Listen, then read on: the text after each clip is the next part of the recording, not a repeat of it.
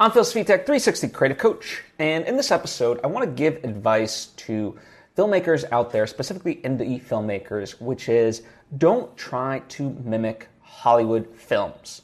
Now, that might sound counterintuitive, but it's actually not, and I'm going to give you the reasons for that. But before I fully get into it, I would like to take the opportunity to invite you to subscribe if you haven't already. That way you get all the various lessons and episodes that I put out right when I put them out. Thank you if you just did, and thank you if you already were. It truly does mean a lot to me, as I hope it does to you. So, let's get into this. Firstly, let's define indie filmmaking. You know, in the general sense, indie filmmaking is a movie that's not attached to a studio, right?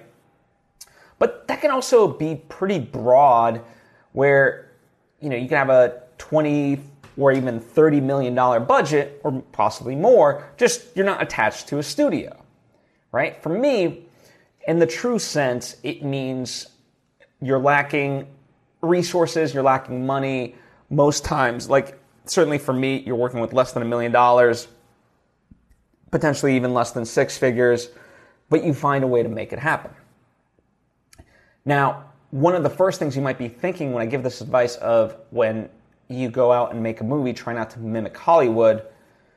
Well, it's like the reason that most filmmakers make a movie is so they can get into the Hollywood system, so they can be hired by these studios to direct movies and so forth, right? So why wouldn't you want to mimic that?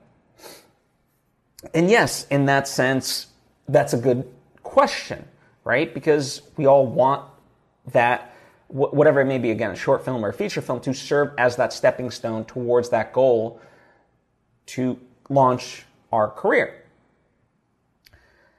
However, as noble as a thought it is, obviously you don't have the resources. Hollywood, in that sense, has the ability to just fire hose problems with money. And you don't have that ability, right? That's why you're an indie filmmaker. You have to be very thoughtful with where your money goes. And so instead of solving problems with money, you solve it with creativity.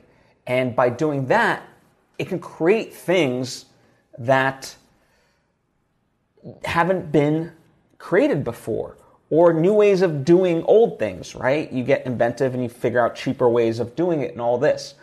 And what it ends up doing is creating a style that's unique to you and is lively, right? It just showcases your personality. And it doesn't mean that, you know, your film has to be like upbeat. It could still be a sad, dramatic film. But I'm just saying there's a spirit to it that, you know, sometimes lacks in Hollywood movies. And that's why, like, if anything, you know, Hollywood does look to the indie world in that way for insertion of, you know, this lifeline. I mean, Marvel movies in particular, right? They always hire these relatively unknown filmmakers whose movies they saw that they think that they can, you know, bring them into that Marvel system. And whether you agree with that or not, you know, ultimately is beside the point. Marvel saw something within their first couple of movies and thought to themselves, okay, yeah, this person is capable and we'd like them on board. So, in a lot of ways, be bold, right? You know, in making my first two feature films, you know, in a lot of ways, rarely will I get to have that experimentation, you know, and just be bold and create, and just throw things on the wall and see if it sticks. Right? And that can be scary, right? Like, you know, the other side of this and why people try to mimic Hollywood is because it's like a safe choice.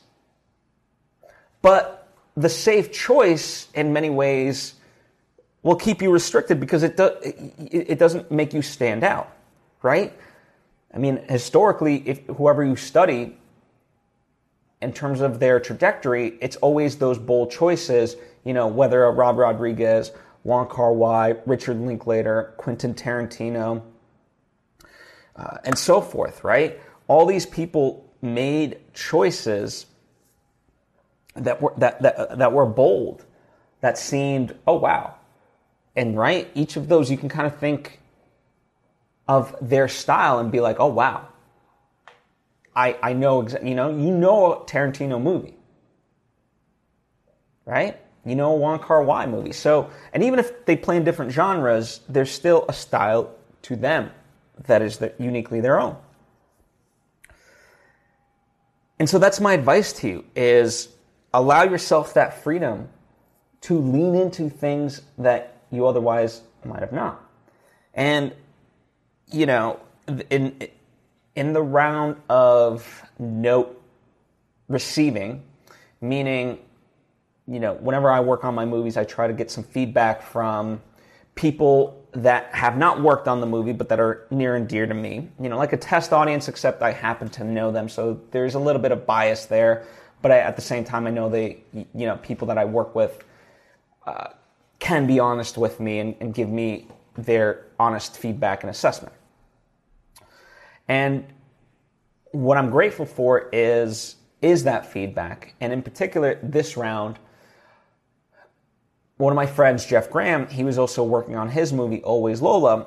And so it was great because we were able to uplift each other, but at the same time, give each other feedback and, you know, pass on information. And there were certain things that he saw in my movie that he was like, I don't know about that. I don't know if I'd go for that. And I said the same thing to him. You know, for him, there was, for me, too many close-ups, especially in certain scenes. And I said, you know, don't you have a wide or something like that? And on my end of it, you know, he said, like, I don't understand the step prints. I don't know if they add anything, and so forth, right? Well, I can safely say we both recently premiered our films, and, you know, I take back everything that I said about that. You know, there's other notes that I gave him that were helpful and he agreed with in terms of story and vice versa. But in terms of certain stylistic choices, I'm glad he didn't listen to me. And conversely, he said the same thing for me. He's like, I understood why you made those choices, and they really heightened the movie in such a special way. And I said to him, same thing of like, you know what, I was wrong. I'm glad you used those close-ups because it made everything so intimate. And I was there. And when the characters cried, I cried. When they were happy, I was happy. So I was wrong. And so in that way, that there can be that pressure to just go generic. And unfortunately, I'm going to use Hollywood as a pejorative in that sense, because in a lot of ways, when you try to mimic Hollywood, it's that safe choice, right? You know, it's what works as opposed to trying out something new. And that is the flaw. And again, you don't stand out. And you ultimately get, you get lost in that shuffle because of it. And you're stifling your own creativity. You're trying to be someone else as opposed to being you. Right? Because, at least from my experience, whenever I have been bold, and not just for the sake of like just doing something new, but in my heart of hearts, I knew like this was something that I wanted to utilize because I felt it would work for the movie. It's paid off. And it's been bold in that way. But I was willing to fall on my sword. You know, and in spite of people, you know, as well-intentioned as they were, that around me, they might have said like, hey, again, I don't know about that. Well, you know, the fact of the matter is when they make their movie, they get to make different choices. But I made the choices that I made, artistically speaking, right? Again, story-wise and other things, you know, I took a lot of input. But there were certain things I was just unwilling to bend on and not give in. I was like, no, unfortunately, you're wrong. You don't see the fuller picture of this, and it'll pay off. And so having witnessed that for somebody else, aka Jeff, and also experienced it on my end where, someone, Jeff said to me, hey, I'm glad you stuck to your guns. It might just be anecdotal, but I also know it's not, because there's plenty of other people that I talk to that have shared that sentiment with me. A grave mistake of the indie filmmaker is to mimic Hollywood.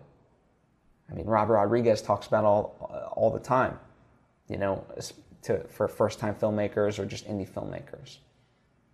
So don't be scared and just do the choices that you want. They might be very much different choices than I would make, but go ahead and make them. One of the most exciting the directors out there right now, at least from my perspective, is the Daniels. And the choices they made with their first film were so, so bold. And now with their second film, Everything Everywhere All at Once, same thing. I could see plenty of times in the confines of just, small room and a very few people, the natural instinct could be like, okay, this seems a little bit too bold out there. I don't know if audiences will get it. We should probably take that out. And, I'm sure certain things were taken out, just like, for me, you try stuff, it doesn't work, but I'm sure they did it knowing that, and the stuff that they kept in, they knew that it worked. So have that conviction, know what you're going after, and sometimes you're going to try something and it's not going to pay off. That's okay. But you will know. Go with your gut on that. You will know. You get to make that choice. That's the beautiful thing of that. So that's my advice to you. I hope this helps. As always, if you have any thoughts or questions, comment down below or hit me up on social media. I appreciate you. Thank you so much. If you would like to support me, there's my Patreon page where we can interact more directly on various topics. Likewise, there's links down below for other ways to support me, through my books and my movies that are out there and stuff like that. Supporting that stuff helps support this, because by doing that stuff, I learn and I get to teach it here to you for free. So it's all symbiotic in that way. Thank you so much. I appreciate you and hope to see you next time.